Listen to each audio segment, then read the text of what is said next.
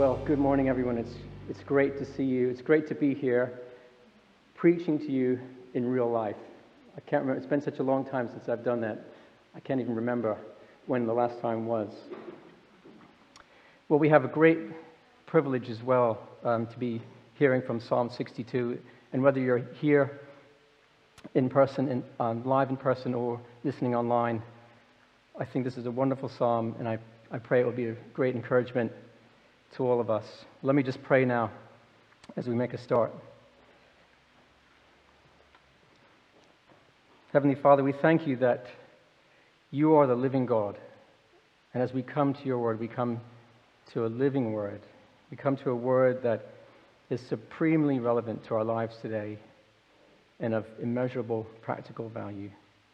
And so we pray that as we open up your word now together, that you would give us ears to hear, you would open up our understanding of your word, and Father, please would you give us hearts to believe in it and to put our trust in you. We ask these things in the name of our Lord and Savior, Jesus Christ.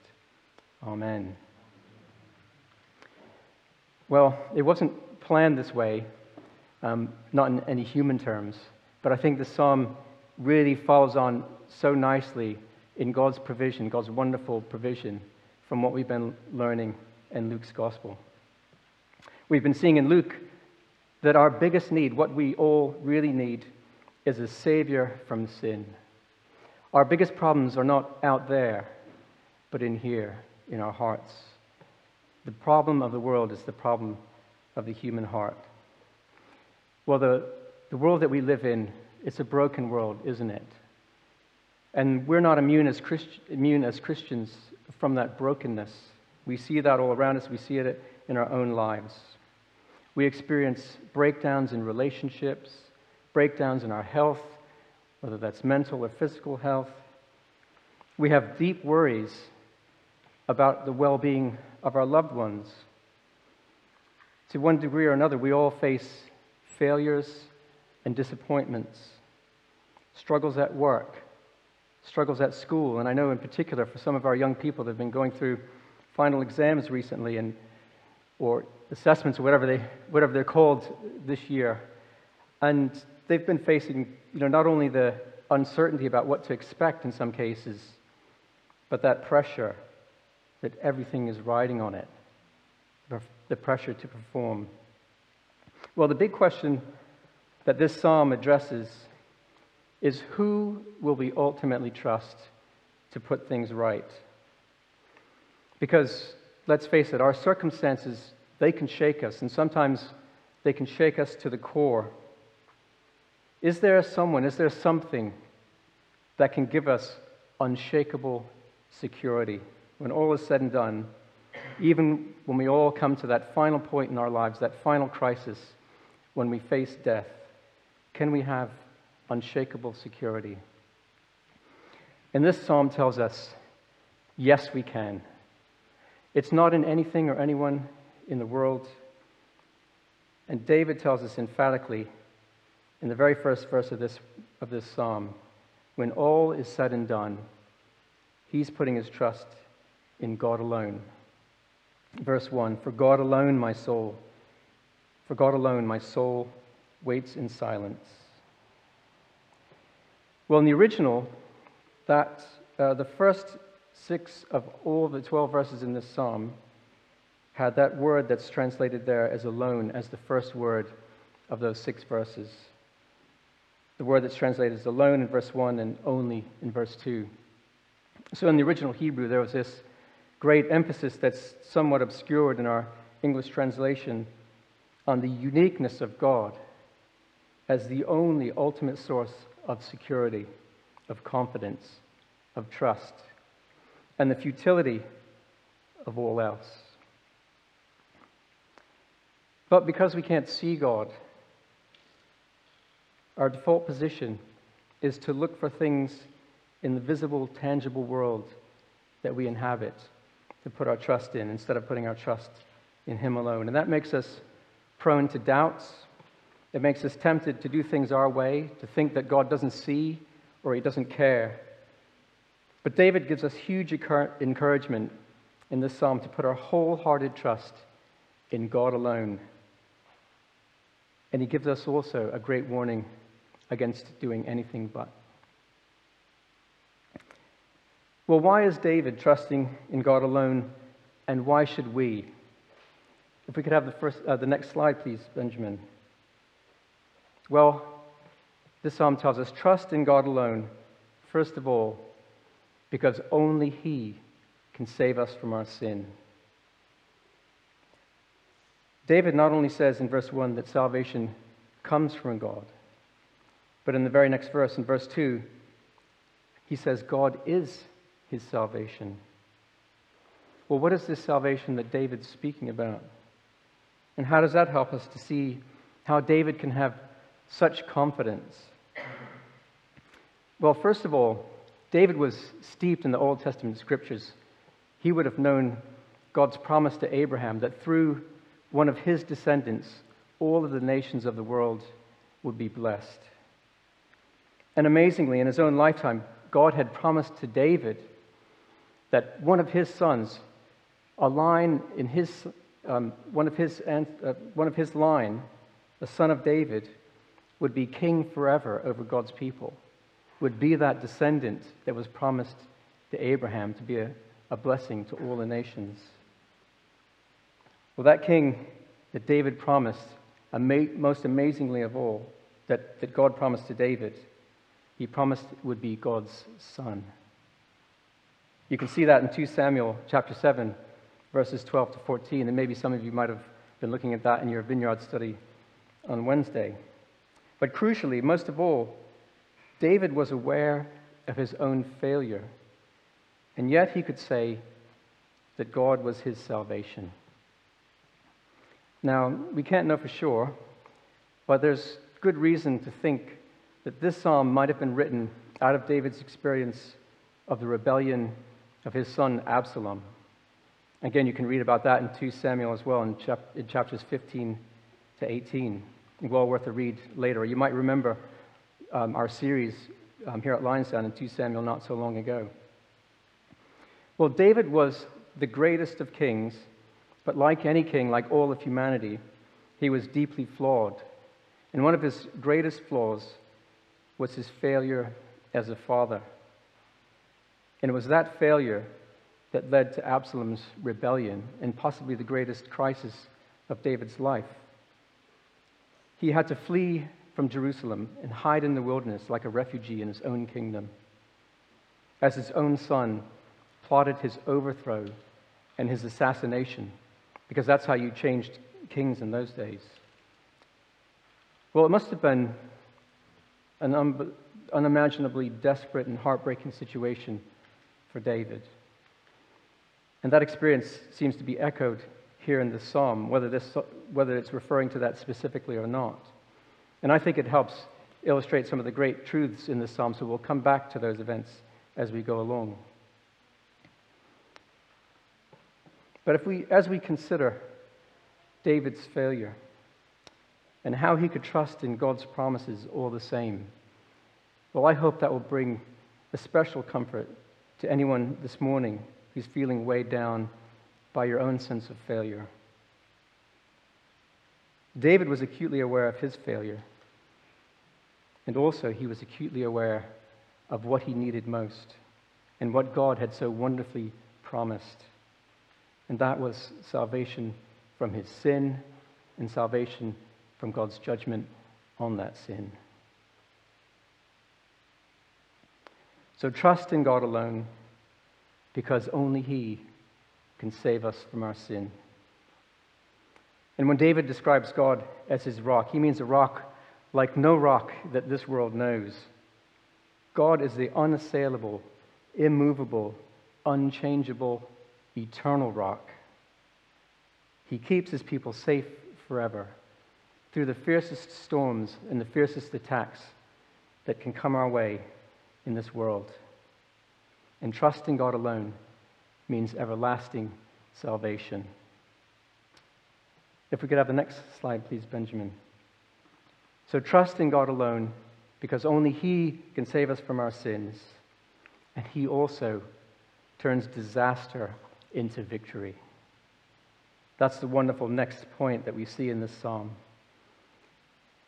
So verse 1 is describing a deep inner calm. But it's not the calm before the storm. Because you see, the storm is still raging. It's the calm in the midst of the storm. We see that in verses 3 and 4.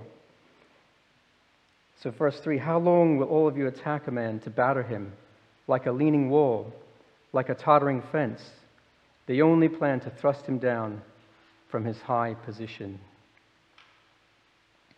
Well, for all of us living in suburban houses here in Barnet, we can relate to David's description of a leaning wall or a tottering fence, can't we? That's the state he's in. He's in a precarious position, and he's not only under attack, but he's under attack by those who are supposed to be on his side. He's in a weakened state, and his enemies are ready to deliver the final blow and thrust him off of the throne. Well, I don't doubt that some of us here this morning are feeling like a tottering fence. And we've all experienced it, or we will experience it in our lives. That sense of just being weak in yourself, whether it's suffering in mind, body, or spirit, under attack, or just weighed down by too many cares. And the temptation for all of us is to feel like we're abandoned by God, or forget that He's in control, and to look elsewhere and think that we have to deal with the problem ourselves. Well, the silence that verse 1 is describing is a stillness of soul that transcends worldly circumstances. But the thing is, it's founded on realism. It's not a withdrawal from the world in quiet meditation. It's not some kind of mystical trance that allows David to shut out all the nastiness of life. And for David, and all who follow in his footsteps, this trust in God, it brings another great practical benefit in the here and now. It does what nothing in this world can do. It transforms that suffering into something good, something of lasting value. As David waits on God, God turns his disaster into victory.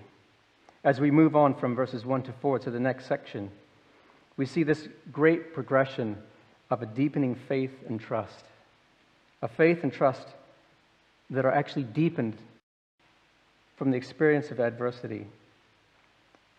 The words of verses 5 and 6, well, they're almost identical to verses 1 to 2, but there are some subtle and really important differences. That statement of faith in verse 1, for God alone my soul waits in silence. It becomes a reminder in verse 5. For God alone, O my soul, wait in silence. David's now preaching to himself. He's reminding himself to trust in God alone and wait on Him in quiet confidence. The salvation that God brings in verse 1 becomes David's hope by verse 5. For my hope is from Him. And we see from the lines that follow that this is a certain hope. In verse 2, he's been displaced. He's been disrupted by the attack of his enemies. In verse 2, he's still standing in his faith. At the end of verse 2, you see David says, I shall not be greatly shaken. But when he reminds himself of who it is that he's trusting in, that assurance is deepened. It becomes more certain. So we see at the end of verse 6, that confident statement without any doubt, I shall not be shaken. I shall not be shaken. And there's a further progression. We see in verse 7, at the start of verse 7, on God rests my salvation and my glory. So David, he understood that though all the power of the world could be arrayed against him, that his status as king was of God's choosing, and therefore it was secure. His glory, his honor, they rested on God, and that meant that nothing in the world could take it away unless God allowed it. The rock and fortress of verse 2 becomes a mighty rock and a refuge in verse 7. My mighty rock, my refuge is God. Well, time and experience, trials of even the worst kind, they can only bring confirmation of his faith.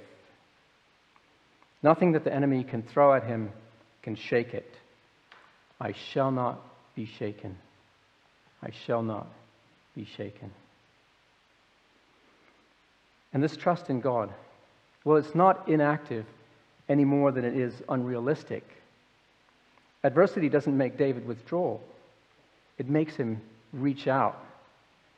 His experience of adversity has been transformed into an opportunity for encouragement for himself, yes, but it wells up from there into a witness to others. His focus now shifts from his enemies to his friends, his fellow believers, and anyone who will listen to his testimony and put their trust in God alone. So in verse 8, David says, "Trust in him at all times, O people. Pour out your heart before him. God is a refuge for us." So David puts it positively here in verse 8. Trust in God alone. Trust in him at all times, whatever your circumstances, because he can be utterly relied upon in every situation. He even turns disaster into victory. But in verses 9 to 10, he also puts it negatively, with a stark warning against the futility of trusting in anything or anyone else. Can we have the next slide, please? See, David says, yes, trust in God alone. Only he can save us from our sin. He turns disaster into victory. Trust in God alone. But don't trust in anything else. Everything else is worse than useless. In these verses, we see all the things and people that we're tempted to put our trust in exposed as meaningless. They're either a delusion or they're a deception. And they'll ultimately lead us to destruction if we put our trust in them. So verse 9, those of low estate are but a breath. Those of high estate are a delusion. In the balances they go up. They are together, lighter than a breath. Low or high, rich or poor, whether you're the cleaner or the CEO, status in the world means nothing. It's all just a delusion. Everything together is weightless. It's nothing. It goes up in smoke, like smoke in the balances. Your status in the world can't save you, and neither can having friends in high places. And verse 10 tells us that, well, anything that we gain from this world outside of a right relationship with God, the God who owns and controls all of it, well, that's like extortion or robbery. So verse 10 says, put no trust in extortion, set no vain hopes on robbery. But the greatest reason of all, just back up for a minute. Of course, because I wanted to say that, of course, God delights to give his people good gifts. But the danger is that we set our hearts on the gift and love the gift more than the giver. And in doing that, we become an affront to the giver. So we need to receive God's gifts with open hands, ready for him to take them away if it's for our ultimate good. As those famous lines at the end of verse 10 say, if riches increase, set not your heart on them. But the greatest reason of all, the greatest reason for not putting our trust in anyone or anything in this world is that none of it can save us from that greatest problem that we all face. And that comes in the very last line of the psalm. Here's the big punchline that this psalm is leading to. Why not trust in anyone or anything other than God alone? Because, verse 12 says, God is a God of perfect justice. He will render to each one of us according to our works. If we're not in a right relationship with God through the one means of forgiveness and reconciliation that He has provided, that we're not just living on borrowed time. These verses are saying we're living on stolen time. All that we do is an affront to God, the God who will one day call us all to a final accounting. Anything other than trusting in God alone is worse than useless. So how can we join with King David in having that same unshakable security? The last two verses of the psalm tell us. And that's our next slide, please. We can trust in God alone by clinging to God's word. You see, God's word is what gave David his great assurance. This point is emphasized in the repetition of those first two lines of verse 11. Once God has spoken, twice have I heard this. David had the promises of the Old Testament scriptures, spoken by God and written down by the prophets. And we have this awesome privilege. We're in this amazing position of being able to have the New Testament and to see how all of God's promises have been fulfilled in the Lord Jesus Christ. The Word of God, David tells us, is a message, first of all, of God's power. So verse 11 goes on, once God has spoken, twice have I heard this, that power belongs to God. What an amazing source of assurance that is, to be able to know and trust in Almighty God, the all-powerful Creator who spoke this world into existence and who upholds it by His mighty words, moment by moment. Well, there's an illustration I think can help us to see this from World War II. In December 1941, the United Kingdom was isolated and in a deadly struggle against probably the greatest tyranny that this world has ever known. And then there was news of Japan's unprovoked surprise attack on Pearl Harbor. And this might seem strange, but when Winston Churchill heard that news, it gave him a deep sense of peace and security. Well, why is that? This is how he put it in his own words. At this very moment, I knew that the United States was in the war, up to the neck and into the death. So we had won after all. Notice the prophetic past tense. He speaks of it as something in the past. It was so certain.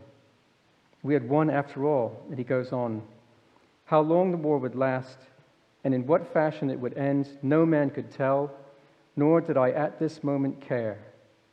Being saturated and satiated with emotion and sensation, I went to bed and slept the sleep of the saved and thankful. Well, dear brothers and sisters in Christ, as David tells us here in this verse, all power belongs to God. And that means that every night, whatever our circumstances are, we can go to bed and sleep the sleep of the saved and thankful. But there's more. Not only does all power belong to God, but verse 12 continues, and to you, O Lord, belongs steadfast love. A steadfast love, God's amazing steadfast love, His mercy, not treating us as our sins deserve, and His grace, pouring out on us His favor and His love that we don't deserve. And of course, that's supremely shown in the death of Jesus on the cross. God's Son, taking the punishment that his people deserve. So God's word is the ultimate message of good news, the ultimate message of hope and security. It's a message of God's supreme power, of his supreme love, and finally, in the midst of all the attacks that a hostile world can throw at us, God's word is a message of perfect justice. The way it's written, to you, O Lord, belongs steadfast love, for you will render to a man according to his work. It just ties together God's steadfast love and his justice.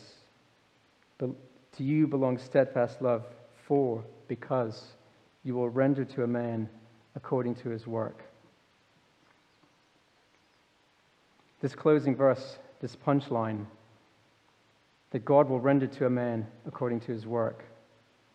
Well, if you think about the events of Absalom's rebellion, in his case, his rebellion led to his death, hanging on a tree, and utter defeat. He paid the price for rejecting King David. And the wonder of God's grace is that we've all rejected God's ultimate King, Jesus. And for all who put their trust in him, God has laid on him the punishment that we deserve. He's rendered to Jesus according to our works, and counted to us rebel sinners Jesus' perfect righteousness, his perfect trust in God. And God knows that we constantly fail, but Jesus didn't. That's the great point that we were learning last week from Luke, wasn't it? And so we keep coming back to him. And Jesus himself says in John chapter 6, verse 29, this is the work of God, to believe on him whom he has sent. So put your trust in God, God alone, and nothing else, and cling to his mighty word. He delights to work in us as we come to him every day and come to his word every day, no matter what is going on in our lives, no matter what we're feeling. Being reminded of who God is, of all that he has done, all that he has accomplished in Jesus Christ. Well, if you've strayed from this rock, then turn back without delay, knowing that he has saved you forever and nothing else can. And keep serving him. Keep serving him by encouraging and witnessing to others. And say with David, trust in him at all times, O people. Pour out your heart before him. God is a refuge for us. And finally, I just wanted to say a word to anyone here this morning who wouldn't, or listening in this morning, who wouldn't call yourself a Christian if you've not yet put your trust in God. Could I urge you to heed the warning that we have here in this psalm? Consider who or what it is that you're ultimately trusting in. Because we all need saving from that ultimate crisis that will come to every one of us when we will face God and have to give an accounting to him for how we've lived our lives. So keep looking into the Bible. Keep coming back on Sunday mornings. Or speak to someone here, someone you know at Lionsdown, about other ways that you can do that. Let me just finish now with a prayer.